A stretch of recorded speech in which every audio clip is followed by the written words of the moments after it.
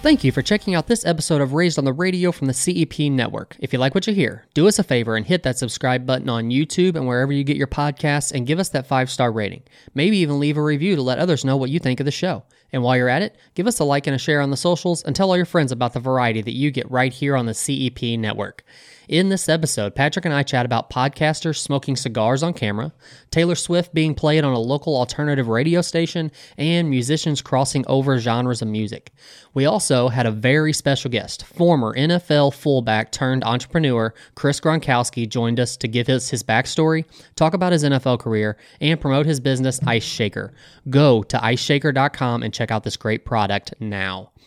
If you would like to get a hold of Patrick Blair or myself, you can reach out on the social medias. You can reach us on the Raised on the Radios, Facebook, Instagram, or Twitter pages. And if you have any questions, concerns, comments, or topics you would like to get our thoughts on, don't hesitate to reach out. And now, let's get into the episode.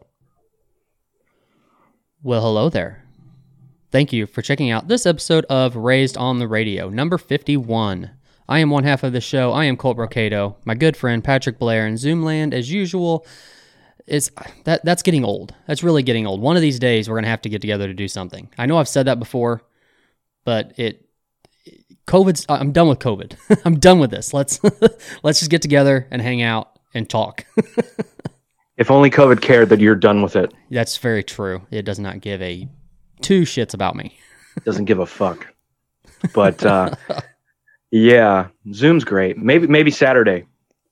That'd be cool. But since you mentioned Zoom, it got me. So I'm glad you once again kicked off the show with, "Hey, he's in Zoomland," because that's where I am every show. But it had me thinking about something. Can I tell you something that needs to stop immediately on podcasts? Okay. I was just hoping. Okay. I was hoping you weren't gonna start bad mouthing me or for something. Because no. That's the way. That's the way. Well, I will if you do. No. I will if you do what I'm about to bitch about. So okay. Look. I guess I'm becoming known, or those that know me know that I go on these rants, and I'm called a hater often. I get it. That doesn't sound like you. No. Of course not. So there is something that I'm seeing on podcasts. So obviously there are video versions of the podcast. Right. If I'm just listening, I don't even know what's happening, but I'm seeing it. Okay. And you got to understand too, when I'm talking about podcasts, I'm talking about guys who have millions of followers. They basically have an internet TV show. Yeah. Fair? Uh-huh.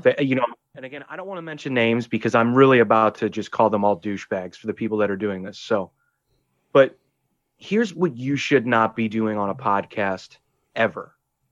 The first one is what I'm seeing a lot of lately. And dude, it is the grossest thing to me.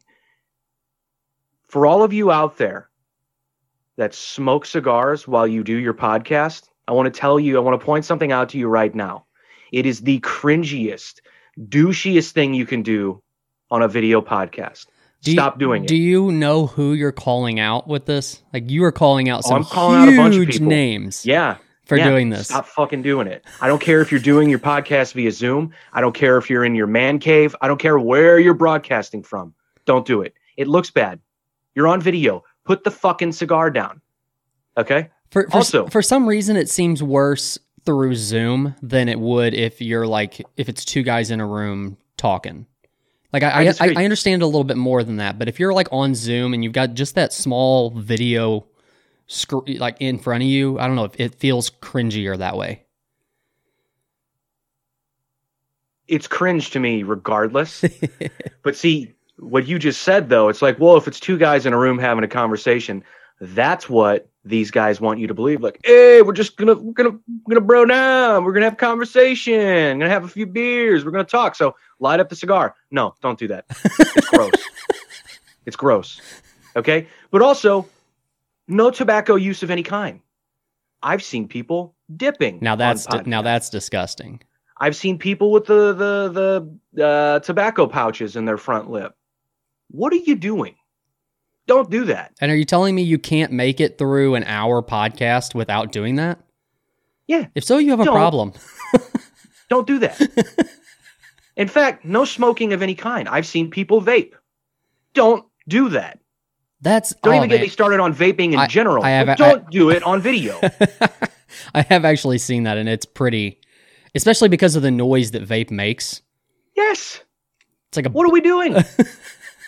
I understand that I'm annoying and I like slurp my coffee sometimes, but look, you can drink during a podcast, okay? No smoking, no chewing, no sucking. What are you, a toddler? Do you need to suck on something while you do a podcast? Stop it. I don't even care if it's marijuana. No smoking joints, no smoking marijuana. As you know, I am pro marijuana for all uses, medical, recreational. Do it. I do it. Okay? Wouldn't do it on this podcast. You know what, though? Would not light up a joint right now. You know what, though? If podcasters listen to you right now, then we would never have the memes of Elon Musk smoking weed on Joe Rogan's podcast. That's a major deal. One of the most cringe moments in human history is that silly guy, I was going to say, is that silly guy smoking on his podcast. Look, I know Rogan's podcast, they're known for smoking weed on it. That's his shtick. That's fine. But don't smoke cigars. But here's the other thing too. And I guess this is when it started bothering me. I think at first when I saw people smoking cigars, I was like, oh, that's a vice. They are at their house, whatever, do what you do. It's your house. You can do what you want. But like staring into the camera and taking a puff off that stogie, you're an asshole. Don't look at me when you suck on that brown dick, okay? Don't do that. I'm sorry, man. It bothers me. I was watching, so I have a... You talk about cringe. That is maybe the most cringiest thing you've said on this show so far. But that's what they're doing. That's how okay. it makes me feel. Okay. That's how gross it makes me feel. I feel like I had to paint a picture. Okay. But look, I have a newly discovered show that I kind of started listening to yesterday. Now, a couple of things have happened when I've kind of went through the catalog a little bit, and a couple of things have happened, and they've said, I'm like, you might have lost me. One of the things that first happened was one of the guys smoking a cigar. So every time he wasn't speaking, picks up the cigar, takes a big drag off the cigar, blows the smoke right into the camera. And this is a sports show too. Wow. So like, and look, we know athletes smoke cigars. Whatever, Michael Jordan's the greatest of all time. Cigars are his thing. Also, he looks cringy when he does it, but you're not the great one when you do that. Is he the great one or is that Wayne Gretzky? Yeah. What is Michael Jordan's Air Jordan? But what is he called?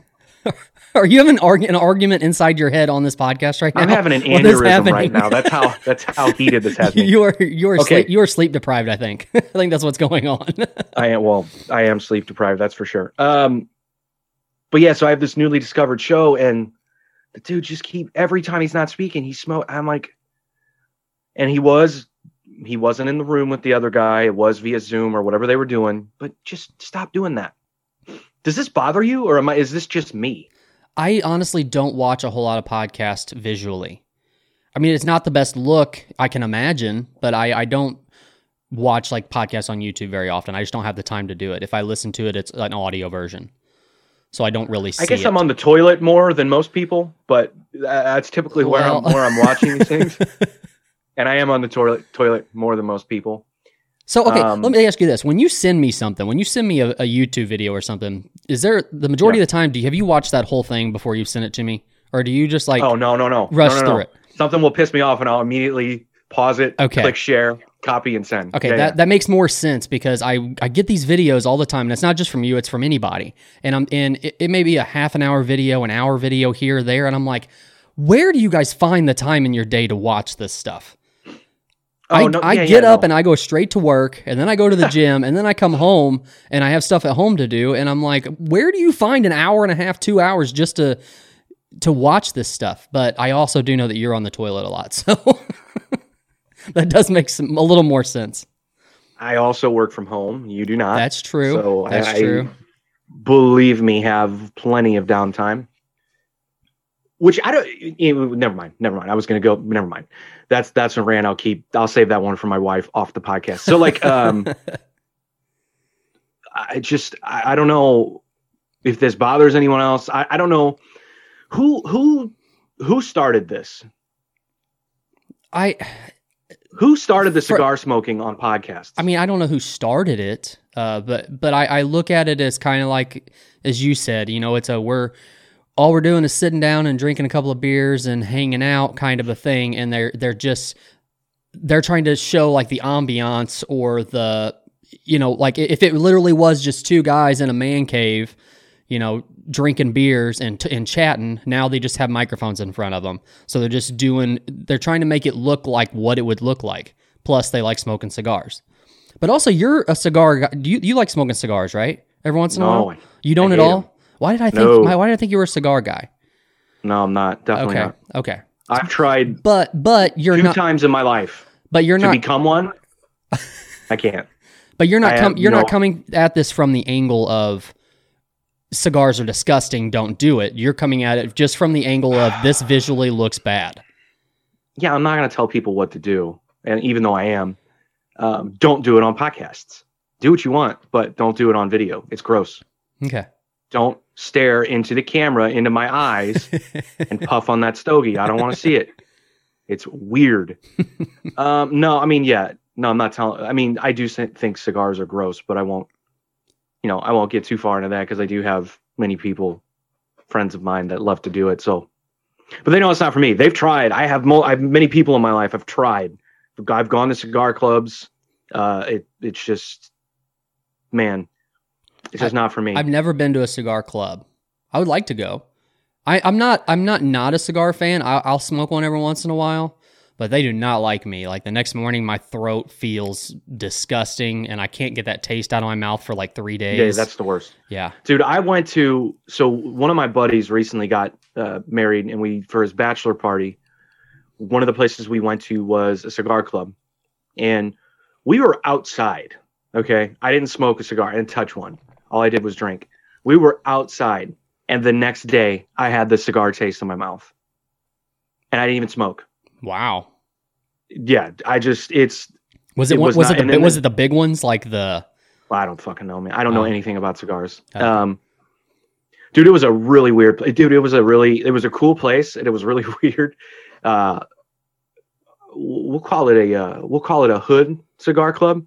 Okay. But we're driving to it, and we pull up, or I have the address in my phone, and GPS is giving me directions, and I got a friend in the car with me, and we pull up, and I go, "Why are we going? I thought we were going to cigar club. Why are we at someone's house?" He goes, "No, this is it." And I go, "Is someone getting murdered right now? What? Or are we setting someone up? What is this?" So like, there's no signs in the windows or anything like that. It looks like a house. It looks like a house. Weird. Yeah. And you walk in.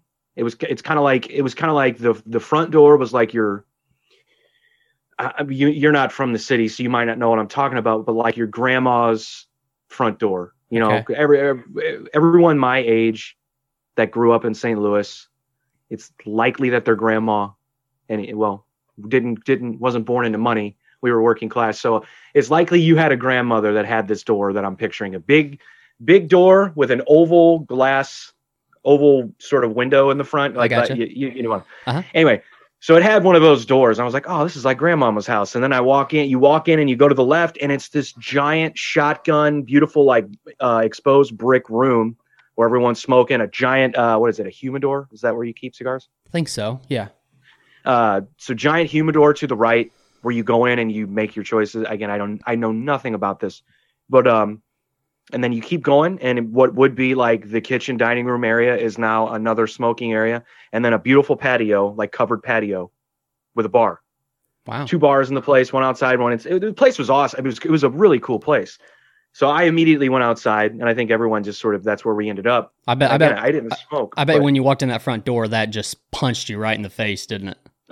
Well, it did, and also I was the only white guy there, so it was like the record skipped, and everyone was like, "Oh, this fucking guy."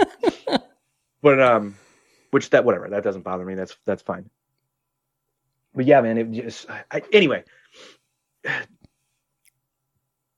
They're gross. I don't know. They're not. Just stop doing it on podcasts, everyone.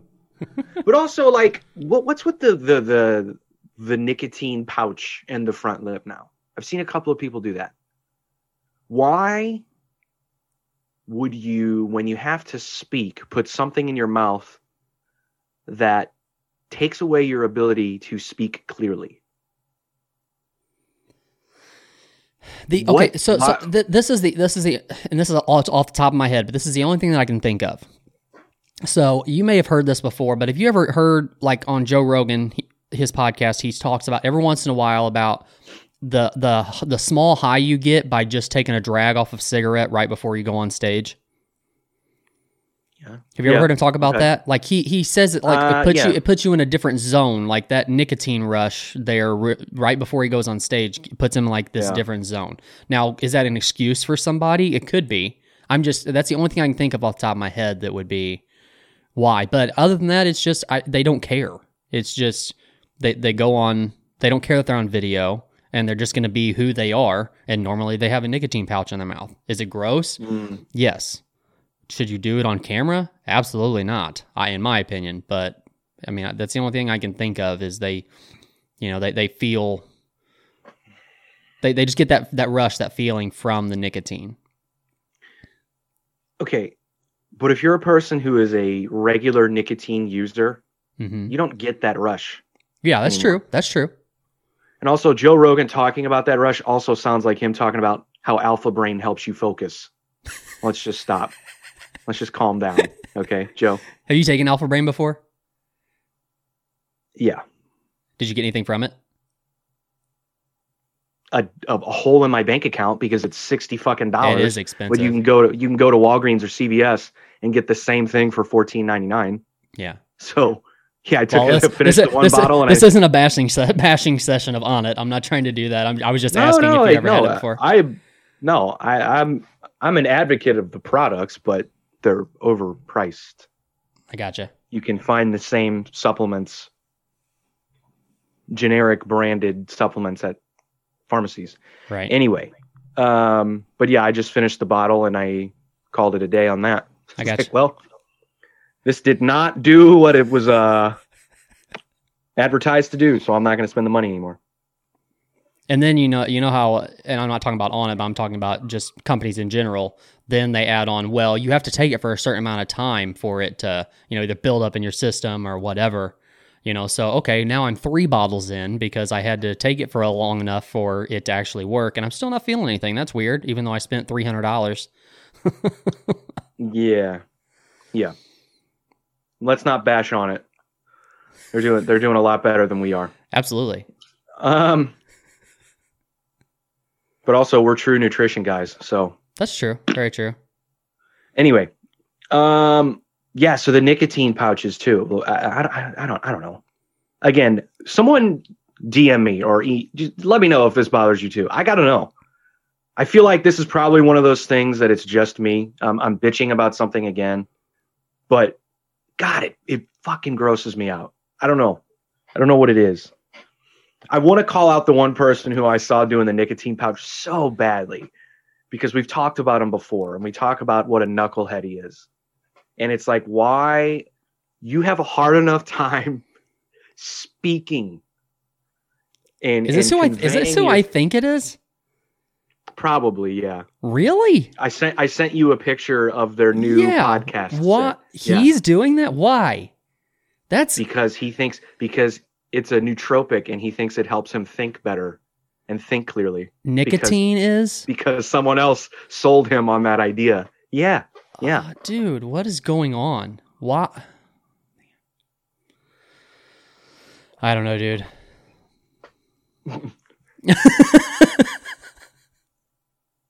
The one thing but he's doing just nicotine.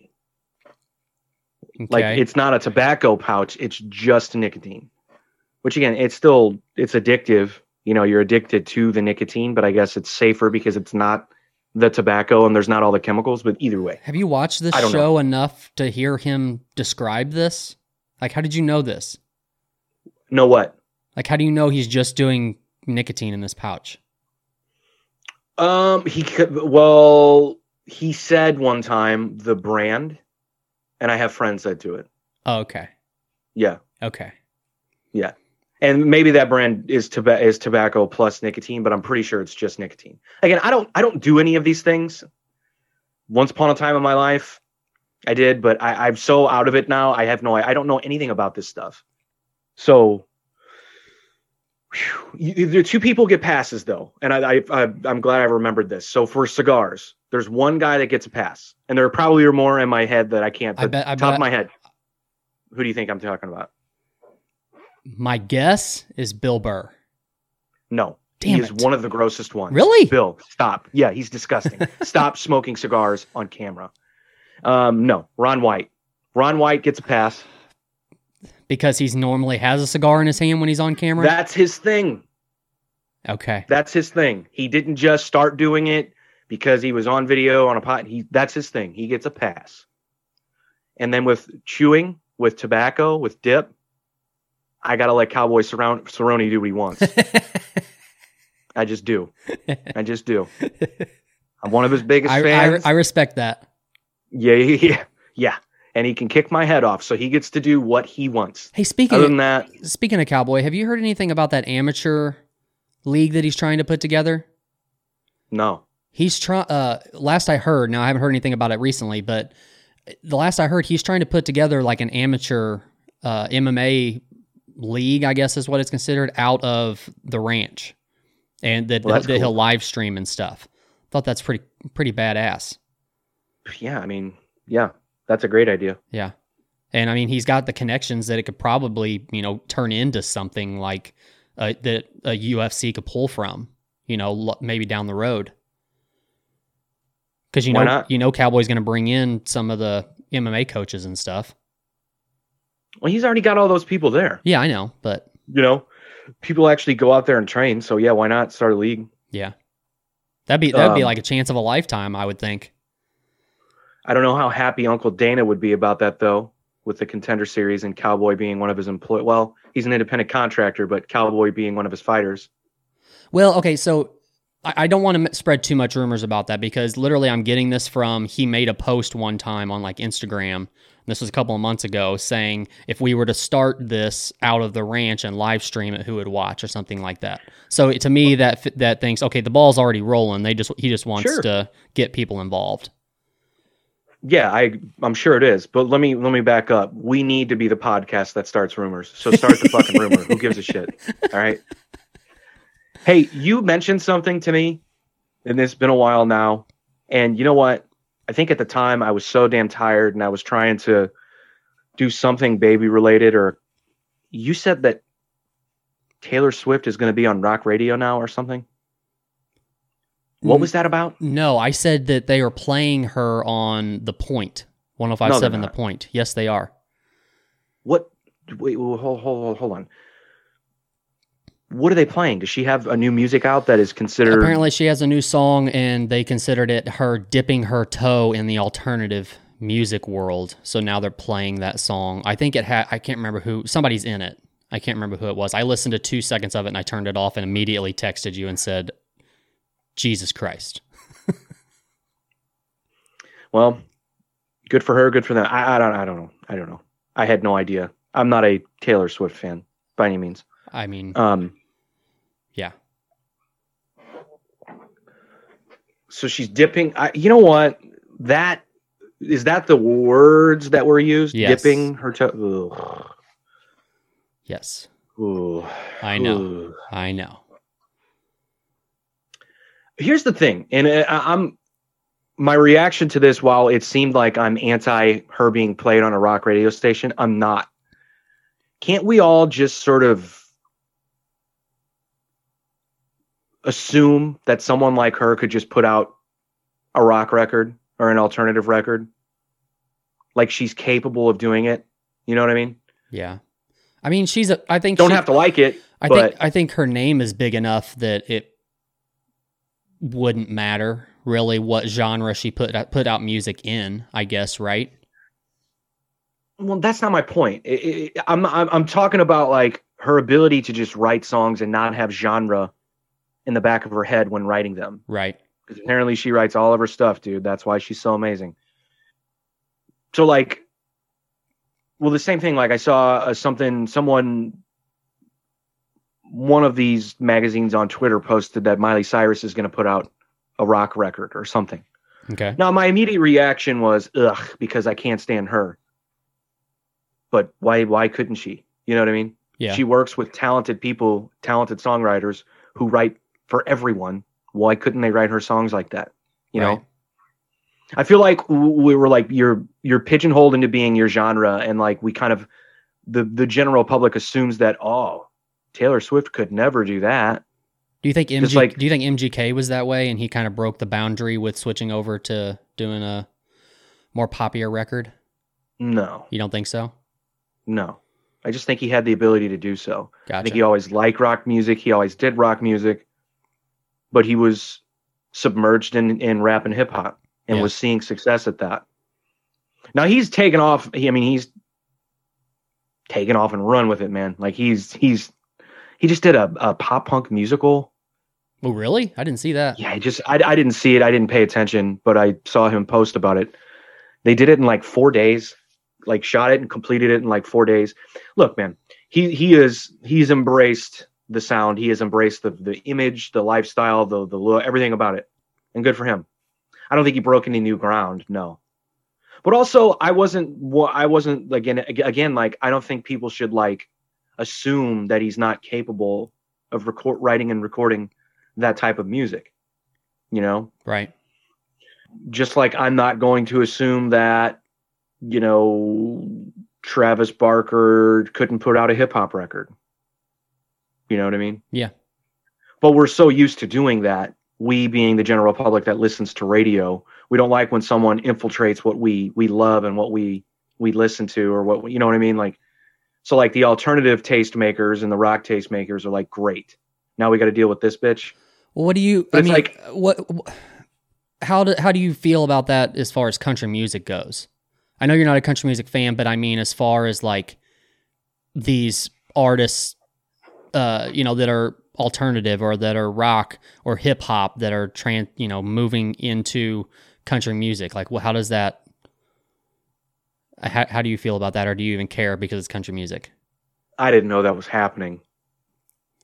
You've never heard of like Florida Georgia Line and how, or bands like that? Aren't they a country duo? They are, but aren't they one of the ones that like started having more of that kind of sound, like a hip hop sound, or not hip hop, but like a poppier sound? I don't know. Anyways, regardless, Are you asking me the history of Florida Georgia Line? Shut up. Shut up. I have no fucking clue. Actually, the farthest that I know about Florida Georgia Line is they did a song with Nelly. That's literally all I know about Florida Georgia What's Line. that song? Cruise? Is that right? Yes. Is that right? Yeah. Okay. Okay, yeah, so people have complained. I've heard country artists complain that that's not country, that's pop. And see, that's a lot of what's going on in country music now, is a lot of people complaining about the direction that it's moving because of all these artists that are being considered country now that are really more poppy. But didn't Garth Brooks start that way back in the 90s? I mean, Like there were country artists. Okay, before Garth Brooks emerged as a pop star, there were country artists that did actual country music. Like what's the guy's name? Man. See, this is how much I know about country. Clint Black. he did something poppy? No. He's country. Oh, okay. And he existed before Garth Brooks came along. Okay. And he did country. He has a song on a football movie. That's why I know his name. Anyway, Okay. there was him and there were other guys. Again, I know nothing about this. But then Garth Brooks came along and changed the sound, and it was crossover pop. So didn't that start when what I'm saying is, did people vacate that idea once Garth Brooks he never went away, but once like he got older and like the sound became he became a household name and the sound sort of became a staple for what country is? I mean, maybe not. I guess it was just an evolution of country music at that time. I guess what I'm saying is, I don't think Florida Georgia Line is breaking any new ground. Well, and that that might not be the best example. Using them might not be the best example either. I just know that there are other artists that a lot of people complain about who are country music fans because other new artists are coming in and they sound really poppy. And it's just not, and maybe it's just people complaining because that's not what they're used to as a country music sound. I don't know. Yeah. I mean, the one person that I know for sure of, because he's more funny to me as a character. I'm not necessarily a fan of his music, but I've heard Wheeler Walker complain about this quite a bit. Yeah. But this is also a guy who wrote a song called Eating Pussy and Kicking Ass. Yeah. Or something like that. Uh-huh. So like, actually, by the way, my favorite story about that is actually Cowboy Cerrone, because he said that on Rogan's podcast once that he'll crank that up in the gym when they're getting ready to roll or something like that. And I'm like, that is hilarious. Is that how I discovered Wheeler Walker? I can't remember. He was on Rogan's, he was on Rogan's show. I know he's been on there, but I didn't listen. I don't know when I've heard him complaining about it, but I know I have. Maybe it was on Tom Segura's podcast. But well, for anybody who doesn't know who he is basically a country music artist, I guess, kind of, but that hates the direction that country music is going. So he decided to do everything on his own and write his own music and put out his own music. And it's like, it's very vulgar and very out there. Yeah, I mean, the subject matter is out there, but the songs and the sound isn't. It's like the different older from any. You know what I mean? Yeah, it's like 80s, 90s country sound. Before Garth Brooks. Yeah, probably. Maybe right before, or maybe during the same time. Just, I guess it just depends on who the artist is you're talking about. Yeah, I just... Man, we just spent way too long on country music. Yeah, I am not schooled in this. I sound like an idiot. I have no idea. Well, it kind of makes me happy that I don't know about country music, but... Yeah, true. That's a nice mug you got there, by the way. Hey, yeah. Thanks. You're welcome. A friend of mine gave it to me. Did he? Say Raised on the Radio mug. Bring it closer to the mic, or there you go. Nice. I like it. I like it a lot. Yeah. But I will say this, though. As much as I shit on country music and I say I'm not a fan, I've been to one show, and I don't know if I've talked about this on the podcast before, but I had a really good time when I went. Because it was just a big party. Okay, so I think you're wrong. I think you're lying to me, because I know you've been to at least 2 shows, and the other time you hated it. Country? Yeah. Oh, yeah, I went to Garth Brooks. You did? Damn. Yeah, I hated it. Because I was there. I was there. I hated every moment of it. But that wasn't a country show to me. That was a spectacle? That was Garth Brooks. It's different. It's just different. What? It is. I mean, okay. We fucking played the Edward Jones Dome, and there was 85,000 people there. That's true. Like, that's not a normal event. That's true. You know? But I hated every moment of it. Every single moment. I don't know any of his music. I know Friends in Low Places, and the other one with the video with the mentally challenged kids in it. I know that. Do you know what I'm talking about? Standing outside the fire. Yes. See? I'm not. Yeah. Was it a Special Olympics? I don't remember the video. I don't remember the video. I just remember I just remember the flames, the circle of flames, right? Something like that. Am I wrong? I don't know. I went to that. Maybe I made that up. I don't know. Yeah. That was it. The whole time I was just like, God, what is it? I just felt like I was at like a one of those religious revival things that you see on TV, like a Joel Osteen show or something. Like that's what I felt. Like that's what I felt I was experiencing. You know, I just wanted to look to. Well, hold on. I just wanted to look to my right and look to my left, and I go, you can't be buying this guy's bullshit this much. Stop smiling so much. What are you doing? Like, that's what I wanted to say to everyone. But whatever. You know, if somebody's good at editing and they really wanted to pull the clip from this just to make you look bad or make you look down upon yourself, they could make this look like you just said that seeing Garth Brooks is a religious experience. But I never said that. Close enough. I'll edit that. I don't give a fuck. I'll put it in. I don't care. People can think I said that. Oh man. Well, the other show that I went to though was a good time. It was God, every time. I forget every time. He had a song with Ludacris. A country music artist had a song with Ludacris. Yeah, he did. Are you sure? I feel like we've talked about this before. And Jason Aldean. Jason Aldean. Are you sure it was Ludacris? I don't know. I think it's not, because I think we talked about this at one point, and you decided that it wasn't Ludacris, but I don't remember who it was. I decided that, or you decided that? We as a community decided that. I'm Googling Jason Aldean with rapper. I'm telling you, Ludacris. Okay. The song Dirt Road. Yeah. I didn't. It's your boy Luda. Okay. I did not know. Anyway. Free tickets, got invited, was hesitant for sure, but was like, all right, the people that are going, I enjoy them. They're fun. Let's go.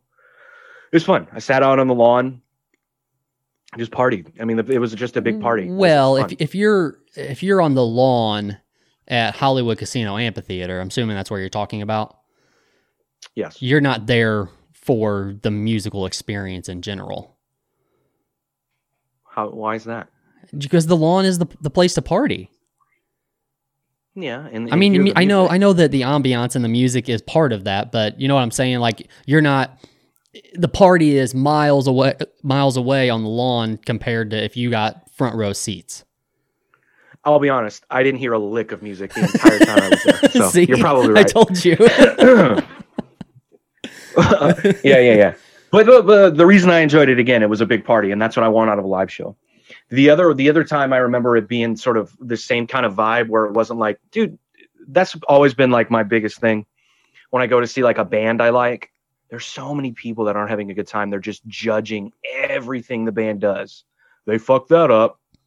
The singer's voice cracked. This and that. What's going on with the sound? Like, there's just so much of that. I'm just like, can't you just like go get a beer? Go smoke some weed or something. Like, well, relax, you're more sensitive to that though because you're a musician.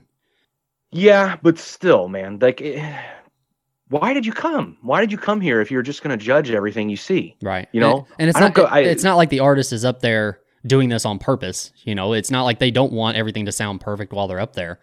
Yeah, just stuff happens. Well, I just spent 10 minutes shitting on country, but I went to that show with an open mind. That just has to happen at more shows. At more rock shows. I feel like unless you're like by the stage where you clearly go to get beat up and sweat and get water thrown on you and have a good, like, I feel like if you're not down there, there's just so much of just people not having a good time. I don't know. It's weird. But, and I did feel that way when I went and saw Kid Cudi. It was just the same thing. Like, it was just a giant party. Right. And this was a dry show.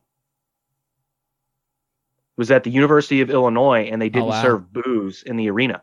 Wow. So there were a lot of sober people just partying, having it. Well, obviously they probably partied before. I know I did. And I didn't know that it was going to be a dry show. And I was like, I looked to my buddy and I was like, it's a good thing we got shit-faced and took a cab here before the show because, did it hold you through? Drink. Did it hold you through the show? I think by the end of it, I was like, God, I need something. This is just, but whatever. I'm a booze bag, and you know. But anyway, yeah, it was just a giant party. I'm trying to think of rock shows where I felt that. I think Foo Fighters felt that way, but there's such a historic sort of like, who goes to see the Foo Fighters to judge them? You know, like that's. So I think Foo Fighters felt that way. I mean, I saw U2 at Busch Stadium. That was just one giant, you know, good time for everyone. But it's U2. Yeah. So I'm like trying to think of like less known bands or like less successful bands that I don't know. You just always like, well, one of my favorite bands is the band I've had you check out is 36 Crazy Fists. Yeah. I think the last time I saw them was at Pops.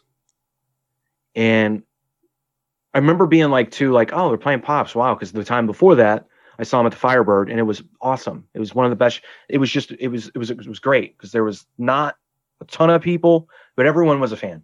R.I.P. Firebird, by the way. Yeah, true. But everyone was a fan. And I remember at the Pop show showing up and being like, oh, what? Who are these people? Like, I don't remember you being at the Firebird. Like, why are you not having a good time?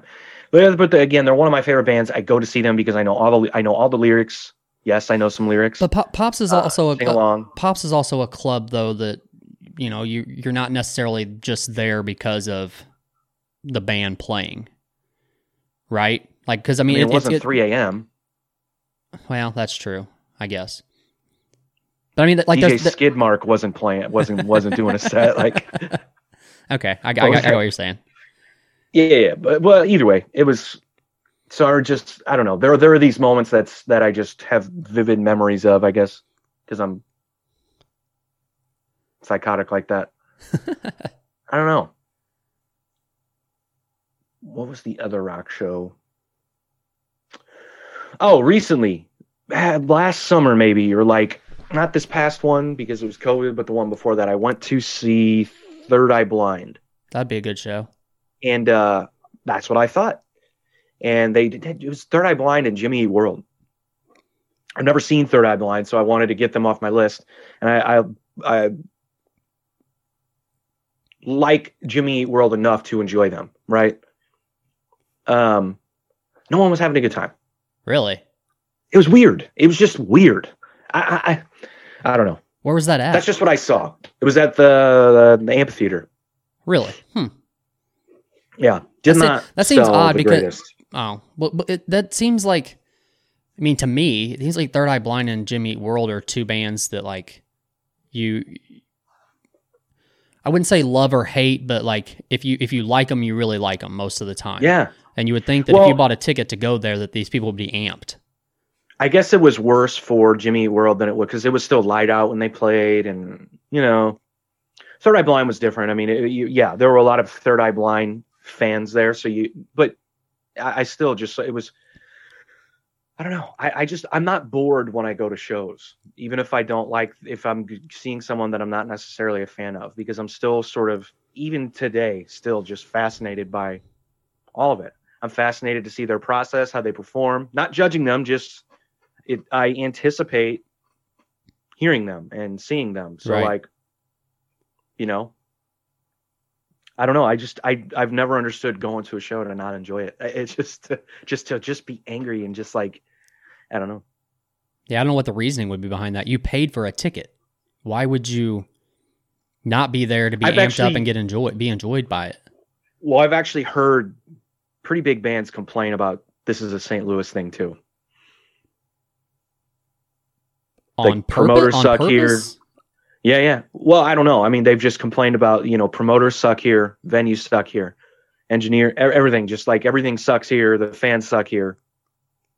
So I won't say the names, but yeah, I will. Fuck it. A Perfect Circle. I've heard them complain about St. Louis. Is that, I mean, mainly Maynard. Really? But yeah. So it was just A Perfect Circle. It wasn't Tool. Yeah, he didn't see. Well, Tool fans have an army. Yeah, true. No matter where they're at, I guess. Yeah, it's different. It's just a different thing. That was another show, man. I saw A Perfect Circle with Mars Volta in Kansas City. And I think what ruined the night for everyone is Mars Volta was opening. And if you were on the floor, what they made you do before they played, this is while they're sound checking or the crew's doing the sound check, they wanted you to sit down on the floor Indian style and face away from the stage. What? Yes. And there was security on the floor making sure that you did this. Because I remember walking in with a friend of mine and they were like, yeah, you got to sit down. And I was like, do they have stage fright or what? I just think they're cunts. I just think. When I remember they were like, "Yeah, you got to sit down." I was like, "What?" And they're like, "This is the band's request. We have to honor the band's request." And I was like, "I'm not sitting down." And they're like, "Well, then you got to go wait outside until they start." I was like, "Well, there's beer outside, so see you later, right. bro." Yeah, it was very bizarre. So I felt like that was a bad start to the night for everyone. But then, like, once A Perfect Circle finally got on the stage, I think everyone was so wore out from the rules that Mars Volta kind of put. It's just the singer was complaining in between every song about this and that. He picked up a big light fixture and started swinging it by its cord. And if this thing, let me explain this. And security was freaking out about this. I bet. A rock star move, whatever. He's spinning this giant thing. It had to weigh 40, 50 pounds. And so If this thing leaves this cable and hits someone, they're dead. They're dead. There's no doubt about it. I mean, if it hits him in the head. But he's swinging this fucking thing for like 2-3 minutes throughout the song. And as security are visibly more upset about it, the faster he starts swinging it and the more he does it. I'm like, God, dude, you're an 8-year-old who didn't get a second cupcake at the birthday party. Like, what's wrong with you, dude? Like, there are times to be like, I'm punk rock and I'm a rock star and you do the rock star moment. But there are other times like, you're just being a cunt. You're just being an asshole. I don't know. So I'm not a fan of that band, which is sad because I really, really loved, still do, At the Drive-In. One of the best records ever. It's from that band. So I don't know. So that wasn't a party. I guess my point of bringing that show up was that was not a party. It was just such a weird sort of event. Like, I was just like, it just felt odd. But I don't know, dude. That's weird. It's just like kind of like they had makes them feel like they have control of the audience or something. Maybe like they can make them do whatever they want. Oh, for sure. Yeah. Well, dude, look, dude, we're in a band and we're on stage because we're sick in the head. We want that attention. So believe me, the more control you have over people, yeah, it gets you off. Weird. But that's why you do it. Yeah. Well, you do it because you love the music, but also when you get on stage, you're a performer. Yeah. And the one thing that you have, the one ace in the hole you have is if you can control the crowd, yeah, they're going to walk away from that remembering the show. Right. I've been a kid at a show and they've just been mesmerized and I've done everything the fucking singers told me to do. Stand up, sit down, jump, do jumping jacks, do push-ups, do sit-ups, punch your neighbor, kiss your neighbor, smoke weed, drink beer. Like, I've done it all, that's just the way it is. It's fun. That's why you do it. I don't know. That's my point. They should be fun. Don't judge. Have a good time. All right. Again, we, at the top of the show, did not mention that we have a guest. He is in the waiting room. Oh, snap. I'm pumped for this one. So I'm going to admit him, and then I'm going to go grab some coffee. So you welcome him. Okay. Be nice to him. Okay. Asshole. I know, right? Tell him I'll be back. I want to take just a second here before we get into the interview with the one and only Chris Gronkowski to remind you that the CEP Network now has a promo code for one of the best nutrition and supplement companies in the business for you to use. Just go to truenutrition.com, look at all the great products, place your order, and when you go to make your payment, type in CEPN in the promo code box for 5% off of your entire order. It's really that easy. Now, let's get into the interview. All right, world, we are back for episode 51 of Raised on the Radio. As we mentioned, we have a very special guest today, former NFL player, now current entrepreneur, Chris Gronkowski. Sir, how are you? Hey, what's up, guys? Thanks for having me. Absolutely. You okay with those titles? Do you like ex-NFL player, now entrepreneur? What do you prefer? I always feel weird about introducing people like that. Man, it's all good either way. Okay. Let's just get into it. Let's talk about the business. Talk about Ice Shaker. Tell us about it. Obviously, you've had quite a run with this business, so we both follow you on the social medias and all that good stuff. We've seen plenty about it, but tell our audience about it, please. Yeah, man. Well, first off, I got to get Colt switched over, man, because I saw him break out something else earlier and take a sip out of it. So we got to upgrade his shaker. I apologize for that, man. My bad. It's all good, man. Yeah, but what it is just after my NFL career, I was living a healthy, active lifestyle here in Texas. Super hot out. I was going to work. I was bringing one cup. I was coming home. I was grabbing a plastic shaker bottle, heading to the gym. By the time I got there, it was warm, was sweating everywhere. It smelled awful. And at that point, it was like, hey, let's go home and just get a bottle that I can use all day, every day. Bring it to work, bring it to the gym as well. Chill on the couch, drink out of it. And I figured I'd just go and jump on Amazon and snag something, because at that time, there was a bunch of insulated bottles out there. But when I went and started looking, there was just nothing that you could easily fill, easily clean, that would still keep your drink cold and have the ability to actually shake and blend some stuff up. So I was kind of shocked by it. And at that point, it was, hey, let's go out and do this myself. Let's make the best bottle that I can for myself. And I started on this journey. It sounds like a very simple idea. I kind of just took an insulated cup and I put a shaker top on it, and that was the first cup. And it's a little harder than you think. It was about 20 prototypes later. Once you try to seal a metal cup, you got to have the right seal. You got to make sure it doesn't leak. That's kind of the biggest issue with all shaker bottles. And I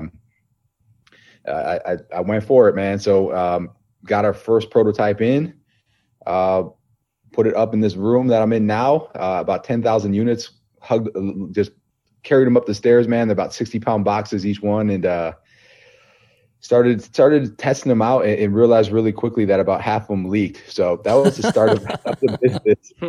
It was a disaster, man.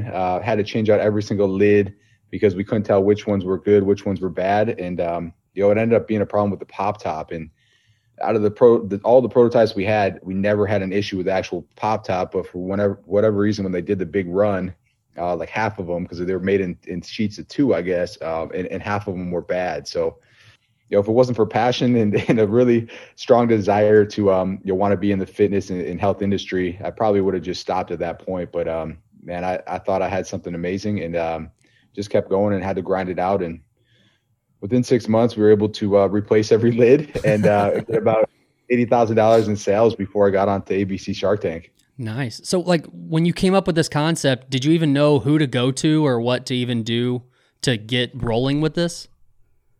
Not really. My wife had started a business. I've been doing that for 5 years, and we were sourcing our own product.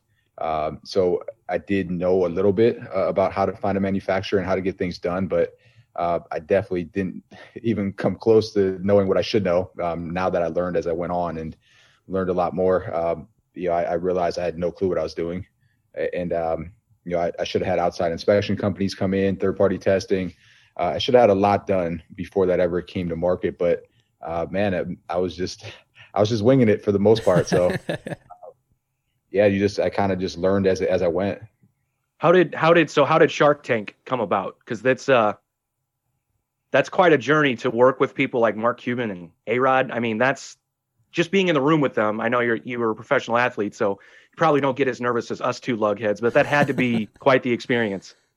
Yeah, man, it was it's kind of crazy. It was all from an email in 2012 when I was with the Broncos. Our agent sent out an email to every player that he had and just said, "Hey, ABC Shark Tank is looking for any current or former players that might have a cool idea to pitch." So I kept this email. I started. I never even really looked at email at that time, so I didn't know what I was doing. But I kind of just put that star on it, and I came back. Man, it was almost 5 years later, and found it. Wow. And thought I'd just send an email and get right on the show, right? And I shot one over, and the girl whose email was on there wrote me back right away and was like, "Hey, sorry, I don't work there anymore." So I was like, "Oh yeah, kind of makes sense, right?" 5 years later. Yeah. But she was able to connect me with the person who did, and it was actually within like 10 minutes I got another email back, and the girl was like, "Hey, here's the steps. We'd love to have you make a video and kind of pitch us through this video." So told me what to do. It was supposed to be like a couple minutes long, and at that point I knew it was kind of like this one shot.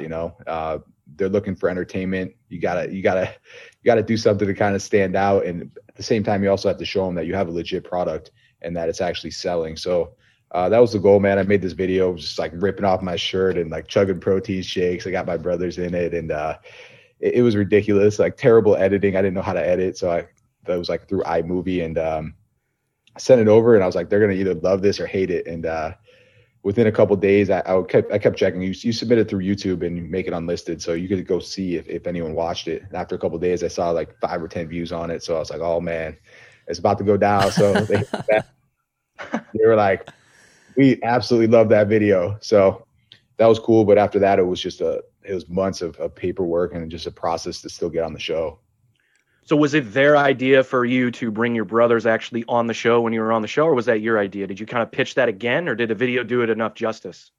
So they definitely wanted the bros on the show as well. So that came about like later on. They were like, hey, it'll definitely help bring audience in, and it'll definitely make a better show as well. So it would help out everyone. And I knew that as well. So once they came on too, it was almost kind of like this guarantee that we're going to record and that we're going to air as well. Because what I didn't know, and what you find out as you go through the process, is that even if you get there and you get to the hotel and you're there for the day of recording, some people still don't record. So one of the first people I met when I got to the hotel, he was just sitting there and he was nervously just walking back and forth. And I'm like, hey, what actually he approached me. He was like, "What? Hey, man, you pitching today? Blah blah." I was trying to get all this information. I'm like, "Yeah, I think so." And I found out that he had been there the year before and just never got a chance to pitch. So they brought him in, and for whatever reason, they just didn't actually use him. So he was just freaking out. He's the second year in a row that he was back there, and was really hoping that he was going to get on. But then even after you record, there's still a good chance that you don't actually air. So I think it's 70% of the ones that do record air, but there's another 30% that, they record it and for whatever reason, they just don't like it or they don't think it's good enough and it doesn't make it to TV. So bringing my bros on was almost this guarantee that I was going to air. So with that, it gave me the ability to then, stack up on inventory. You see a lot of Shark Tank companies sell out within like the first 5 minutes and you're like, what were they thinking? Right. But, between the fact that you don't know if you're going to air and then you also don't find out when you're going to air until 2 weeks before. So for most companies, it's impossible to stack up an inventory with a 2-week window. And that was the case for me as well. So I wouldn't call it gambling because I almost, I had almost probably a 95% chance of airing, I would think, just because my brothers were on it. So the second we recorded and, we got some offers, I went and stacked up my inventory immediately. So you went to one of the biggest party schools in the country at University of Arizona. So I have to imagine playing Flip Cup on the show was your idea. Yes? It was 100% my idea. Okay. They wanted us to do like some kind of fitness competition or push-ups or something like that. And the more and more I thought of it, I'm like, that's just boring. No one wants to see us do push-ups against the Sharks. Like, obviously we're going to win, at any competition. It just wasn't going to be entertaining. So they kept trying to push that angle, and I just kept pushing back. And I thought Flip Cup would be a really good idea. And they were 100% against promoting alcohol. They can't do that at all. It's ABC. It's a family show. And so I had to really convince them that, and tell them this nice story that we always used to play with water after games to get rehydrated. And, yeah, of course. After telling them the same story after a couple of times, they went for it. So I think that's going to be the first and the only time you ever see Flip Cup on ABC. So that's probably because Mark Cuban and A-Rod don't want to do it. You could see Mark, when they got up there, their eyes were pretty bugged. Like, I don't know what to do here. Well, Mark was good, man. So Mark got mad because he was the last one to go, and he was actually really good. So I don't think they showed it, but it didn't make it to him. And so he just started at the end. He's like, man, you guys were just scared of me. And he flipped it and won. And, he's played a lot, I think, because he was pretty confident and he was pissed that it didn't make it to him. He seems like a guy you'd want to go get a beer with. He just seems like one of those dudes. I don't know. Yeah, man. I mean, it sounds like that's what he does with his players. I know after they won the championship, there's a couple nice bar tabs out there. Love it. How much actual time are you filming? Because when it airs, it's only 8 to 10 minutes or something like that. Yeah, man. That's like if it's a double version, I guess, or like a double scene or whatever they call it. But yeah, usually it could be 5 minutes, but you're really in the room for, man, it could be hours. I mean, sometimes they say it's a couple hours for some people. We were probably around maybe the hour mark. It's hard to tell because it goes by so fast when you're pitching, but I would say I was probably in there for an hour. They show the best parts. They don't show the parts where they just drilled me, asking me, everything I did in high school and my first job and, what I did right after college. Like, they didn't show any of that stuff at all. Asking my grades, why I went to school, why I transferred, stuff like that. They really dug down deep. And, for the most part, people don't really want to see that, and it's not as entertaining. And then they cut it to the first, the best 8 minutes, which half of it was playing Flip Cup. So like 4 minutes of the actual pitch or actual negotiation. So what's the point in digging that far deep into your past, just to make sure that nothing can come back on them if something is bad in your past? Or yeah, I mean, they just want to see your character, okay. See what you're doing. And, I know they say it a lot on the show, but sometimes they're betting on the jockey, not the horse. And gotcha. That's kind of their philosophy as well. So they're just trying to see my character and see what I did in the past. And you can kind of tell, by someone's background, what they were doing throughout high school and after, the pros. It definitely helps. I mean, they love the fact that I've had a job since I was 12 doing newspapers, umpiring, working for my dad at the age of 15. When I got out of the NFL, I worked for my wife and grew a business with her for 5 years. So just having a successful background helped a lot as well. So you mentioned something interesting about you. You mentioned grades, and I heard you mention during another interview that you didn't actually get your first D1 scholarship based on necessarily your football ability, your athletic ability. It was your grades, right? Yeah, so I guess my first one came from the University of Buffalo, but I didn't take it. I just, at that time, they weren't very good, and I wanted to leave town. They didn't even have an indoor, and I'm like, there's no way.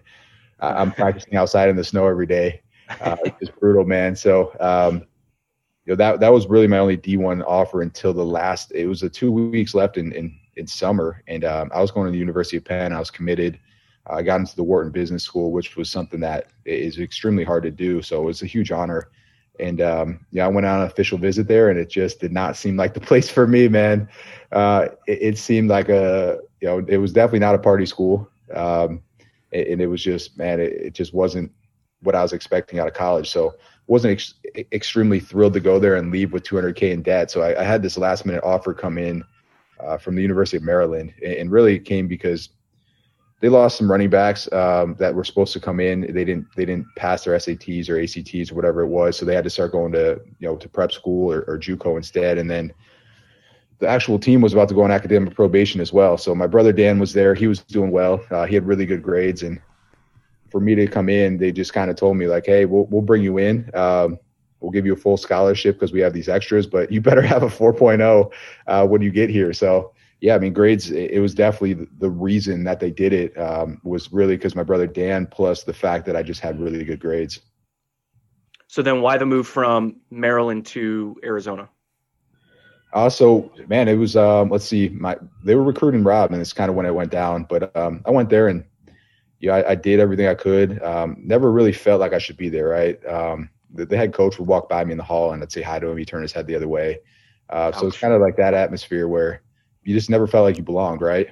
And so redshirted my freshman year, came back out my redshirt freshman year, and I was playing special team stuff like that. Had the highest strength index on the team, had good grades, and it came to a point where I got hurt in practice, and I was the goal line fullback. So you have to have two fullbacks on goal line, and I was the second one, and we couldn't run goal line that day. And this was the one practice I missed, the one thing. This is the only time it's ever happened, and it was to the point where I couldn't even walk. I tried playing through everything, and I just couldn't walk. So we couldn't run goal line that day. And that spring ball, it was like a week later, my brother Rob came in, and my brother and my dad was there as well. And, they're talking to the head coach, and the head coach says to him that, we love Dan, but I don't think your brother Chris will ever play for us. So, wow. It was just a decision where, it's like, all right, man, if that's how you feel about me missing one practice after I've done everything I possibly could to be the best player I could, then I need to make a decision here. So, at that point, Rob was like, hell no, I'm not coming to this school. This guy, if he's going to disrespect my brother like that. So, Rob was out, and I played with him throughout high school, and I loved playing with him because it just took us to another level when we played together. And so we started talking about it. He had every single scholarship offer pretty much in the nation. So at that point, it was kind of like, hey, let me hitch along, man, and who else will keep me on scholarship if I go with you? So ended up making the decision to go to Arizona. Just a family friend was really pushing it, and Rob really saw it as a good opportunity with Sonny Dykes going there, threw the ball 80 times to the tight end previously, and he'd kind of be that big fish in a small pond kind of feel where he'd come in and just dominate early on and really grow a program from nothing to something great. And we were able to accomplish that in the couple of years that we were there. Nice. You seem extremely humble in everything. Like I'm assuming there was never like a feeling of a shadow or anything like that from any of your other family, right? You guys were always, even with Rob, he didn't go to that college because they were disrespecting you. It just seemed like you guys have such a tight bond that you take care of each other no matter what. Yeah, for sure, man. That's how it's always been, man. It was like just growing up, it was funny because it kind of just completely 180'd. So when we grew up, all we did was, man, we battled, and we hated each other, man. Like every day ended in a brawl. if you were better than your brother at something, you were going to find a way to beat him in it. You never give him the credit that he deserved, right? Then once we started playing together, it just all changed, man. We became a team, and everything and all of our efforts were to make each other the best players that we could be. And it all came about kind of high school wise, and then that's how it's always been since. So we should have started the show this way, because I imagine, being from Buffalo, congratulations on yesterday. I would imagine you're pretty happy about that, right? Bills Mafia, man. Yeah, we grew up huge. I'm hoping to be seeing you guys next week. That would be although not hoping too much, because that's not what we do, being Cleveland Browns fans. So hope to be seeing you next week, though. So yeah, congrats anyway, though. Yeah, that would be. I hope so too, man. That would be. It'd be fun. Hell of a win today. It would be fun. People will be going crazy, man. Cleveland will blow up, man. I don't know what would be worse, Buffalo or Cleveland, if they won the Super Bowl, but both cities, I think, would be destroyed. Oh God, you said it. I gotta knock on some wood here, man. Oh man. Jeez.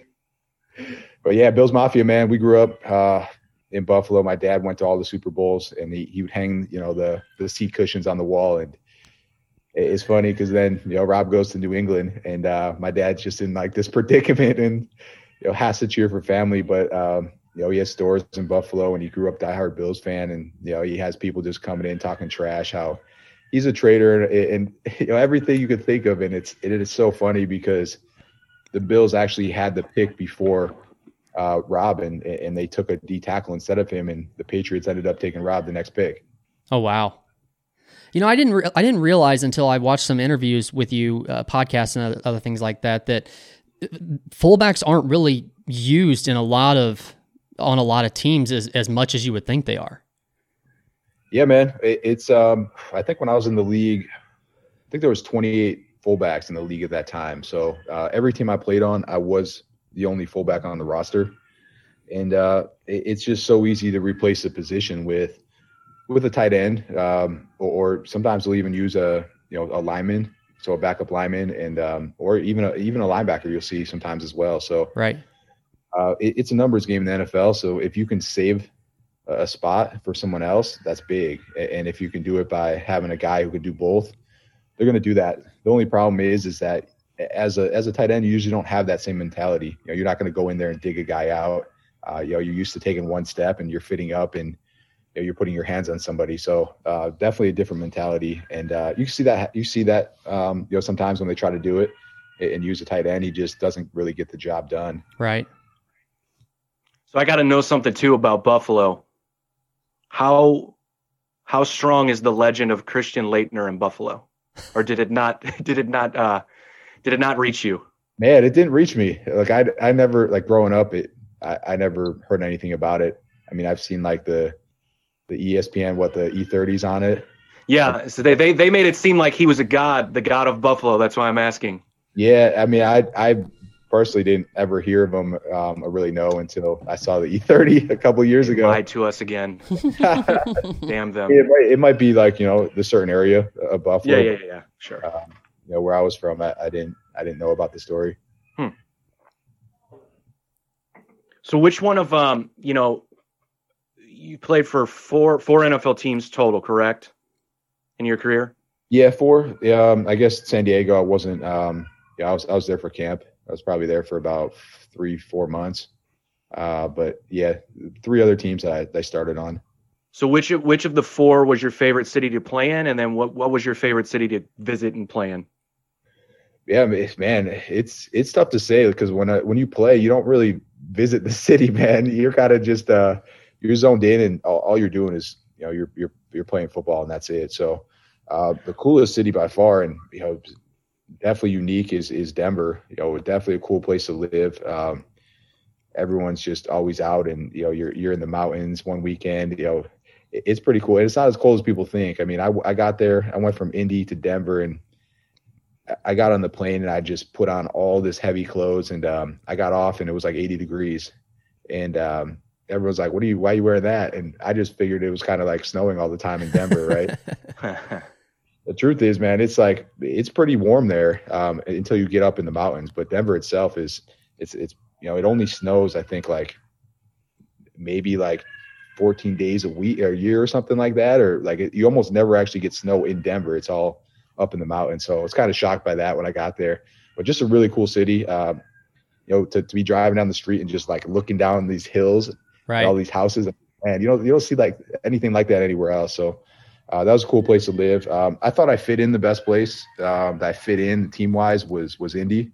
It's kind of just this blue collar team. Everyone was kind of like undersized and worked really hard. So when I got there, felt like a good fit. Everyone was just driving like pickup trucks, and when I was in Dallas, it's kind of this car show, man. I could get in Dallas and it was like every day there was a new $100,000 car in the park.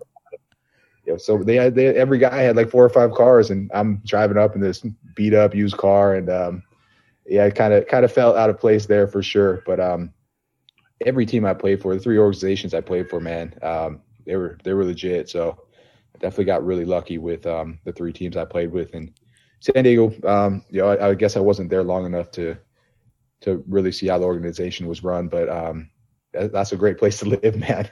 It's almost too hard to play there because every day you just want to go to the beach. But your career did end in San Diego, though, correct? Yeah, I was there. I signed there my 4th year, and I got hurt in camp, so I took an injury settlement, and that was the last I played. I guess by visit I meant which fan base, which organization did you like to beat? Did you like to go to their house and beat them? Oh, okay. What team did I like to play against and beat? Yeah. Man, it was probably the best game to win on the road at was probably the Eagles, man, because when you roll up there, like all you saw was like a billion middle fingers. Yeah, I was going to say, but they have the most polite fans though, right? It sat there behind the bench. They had like professional hecklers, man. Like these guys were good, and they purposely. I'm guessing they're there every game, but they would sit behind the opposing bench and they would talk so much shit, man. And like it was so good where like. Yeah, we've heard it before, but like it never really gets under you where people turn around and start talking back. But there was players like turning back around, like, what'd you say to me, kind of deal. So they were good, man. And so I would say going there and winning was definitely a good feeling. Who are some of your favorite players that you've played with? Because I know I did see again on another interview you kind of. Right now you have 2 of your own jerseys behind you, but you kind of put up some of your old teammates' jerseys as well. Who are some of those important guys that kind of you leaned on in your career when you were playing? Yeah, for sure. I mean, one of the jerseys on the wall is this Phil Costa. He came in as a free agent rookie with me in Dallas, and he was a roommate of mine at Maryland before I transferred. So both being undrafted, it was kind of like this pact we made that we're both going to make the team, and we both did. So that was big, man. Having someone grind with you and be in the same situation with you is it's a blessing for sure to lean on them through a tough camp, especially as a rookie. So that was huge having them there. Guys that I like playing with. I thought D Ware was the man. Going into Dallas and being a nobody and having him actually talk to you and reach out to you and let you work out with them even in the off season was pretty cool to see. Other guys that stick out, man. Pat McAfee in Indy was fun to play with. Being on special teams, I mean, I was mostly playing special teams, and I was with him a lot. So he definitely kept it entertaining at all times, man. I can imagine. He was fun to play with. So yeah, I mean, guys like Peyton were a blessing to play with. To learn from a champion and to just see the leadership. Was unbelievable. So that was definitely a blessing to play with him for a year and be in an organization with him in Indy as well for another year. But man, there's a lot of guys. A lot of guys come in and out, and my dogs love barking too. So I'm sure I didn't know what that was at first. I was like, "Holy cow!" Yeah, awesome. We have dogs. That's fine.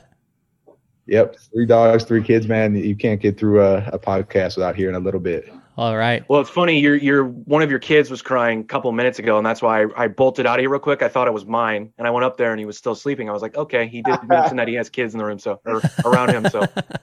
Oh yeah. Yeah, he was. Yep. So are you? This is a conversation we've had before on the podcast about I'm a new dad, have a son, and I grew up playing every sport essentially, and especially in St. Louis, Missouri. It's not like Texas where football rules or any other city like Buffalo.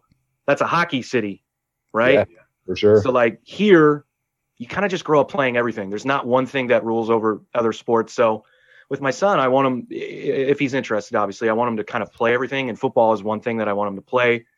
Whereas, people talk about now about, kids don't play football as much because of all the brain trauma conversations and all that good stuff. Are your kids going to play football?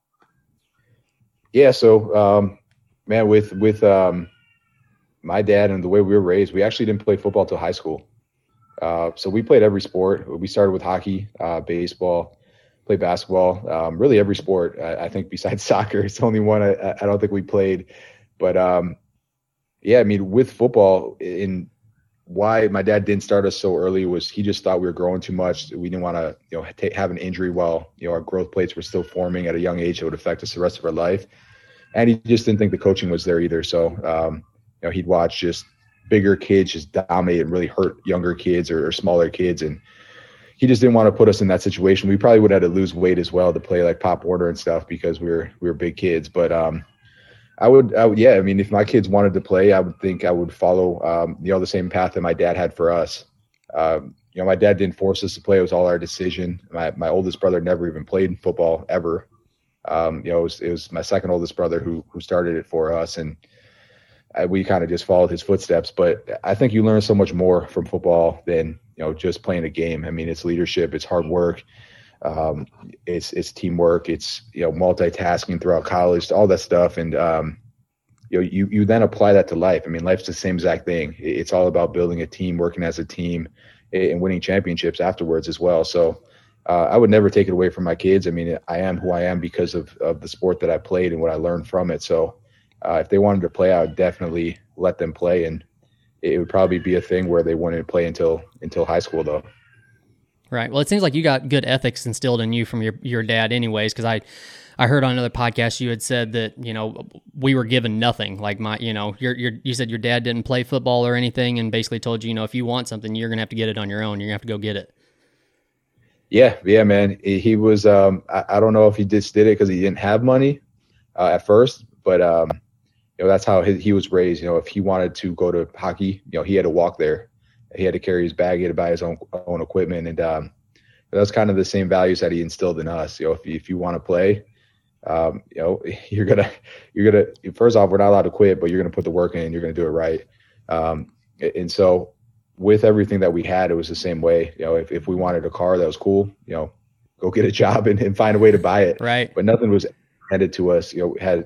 Had to work for it, and we had to save our money if we wanted it. So even if we wanted to go to college, it was a decision where that's great. I'll help you get there, but you're paying for it. And I might even front you the money, but you're paying me back every penny of it. So that's his belief. And I love it because you watch people hand stuff to their kids. They really never learn the value of hard work. And, they end up being failures in life, and they were just never taught those lessons. And it's not necessarily their fault, man. They know if they sit there and complain and whine, their parents are going to give them whatever they want. So, right. As a dad with 3 kids, man, it's hard though. It's really hard, especially when you have the means to give them whatever they want. It's hard to say no because they're your kids, man. You want them to have the best. So, it's funny though. I look back at our pictures and it's like, you see our older brother wear one outfit, and then it's like 5 years later, and I'm wearing it, and then 5 years later, my younger brother's wearing it, and my mom sewed she sewed our sweatpants back together. She sewed our socks. I mean, there was nothing that didn't get passed down, and it was so funny because the youngest brother, who's 10 years younger than the oldest, would be rocking the gear that was so out of style and just so like the hockey equipment, man, was just so funny because everyone by the time he was, at the age to play hockey, they had like the cool black helmets. They're all new styles. No one wore the blue pants or the blue helmet, but my youngest brother did, and he was the only one on the ice wearing, the blue outdated like big Cooper helmet, and that's how it was, man. It just didn't care, and if people said anything, it was great because we were great athletes, and we just show them on the ice or on the field that it didn't matter what equipment you had. Nice. Well, Chris, once again, thank you for coming on the show. Can you, one more time before we get out of here, can you go ahead and plug the business? We definitely wanted to reach as many people through the show as we can. So go ahead one more time. And hey, you mentioned your wife's business. We didn't even talk about it. Please plug that as well if you want. For sure, man. Yeah, it's iceshaker.com. So you can check us out everywhere on social as well. But products in GNC, Vitamin Shop, Lifetime Fitness. We're in grocery stores as well, some of them. But check out the site. There's a map on there on the front page. It'll tell you where we're at. But online's definitely the best spot. You can also personalize bottles with names, logos, stuff like that as well. So pretty cool option. My wife's business is called Everything Decorated. So it's everythingdecorated.com. She's one of the biggest Etsy shops as well. So if you shop on Etsy, you probably already bought something from her and don't even sure know. My it. wife has already. Yeah. Yeah. So Yeah. there's a couple shops on there, but her main one is Everything Decorated. And man, yeah, check me out on social. I'm everywhere. Man, TikTok's been big lately. Instagram, Twitter as well. And then man, we have a YouTube channel. I think we'll get kind of crazy a little bit later in the year after the season ends, but it's called The Gronks. It's all 5 brothers. And we launched it last year, and it's just a cool way for us to all get together and throw some events and have some fun. I can't imagine how crazy that's going to get. Yeah, I mean, Rob's been in seasons, so it's been a little hard, and we kind of started it to allow us all to get back together because once he retired for a year, that was kind of our thing, was going to his games and seeing each other as a family. So we started this channel to kind of bring that back, and just bring back that we could record and have fun with, and everyone could get back and see each other. Awesome.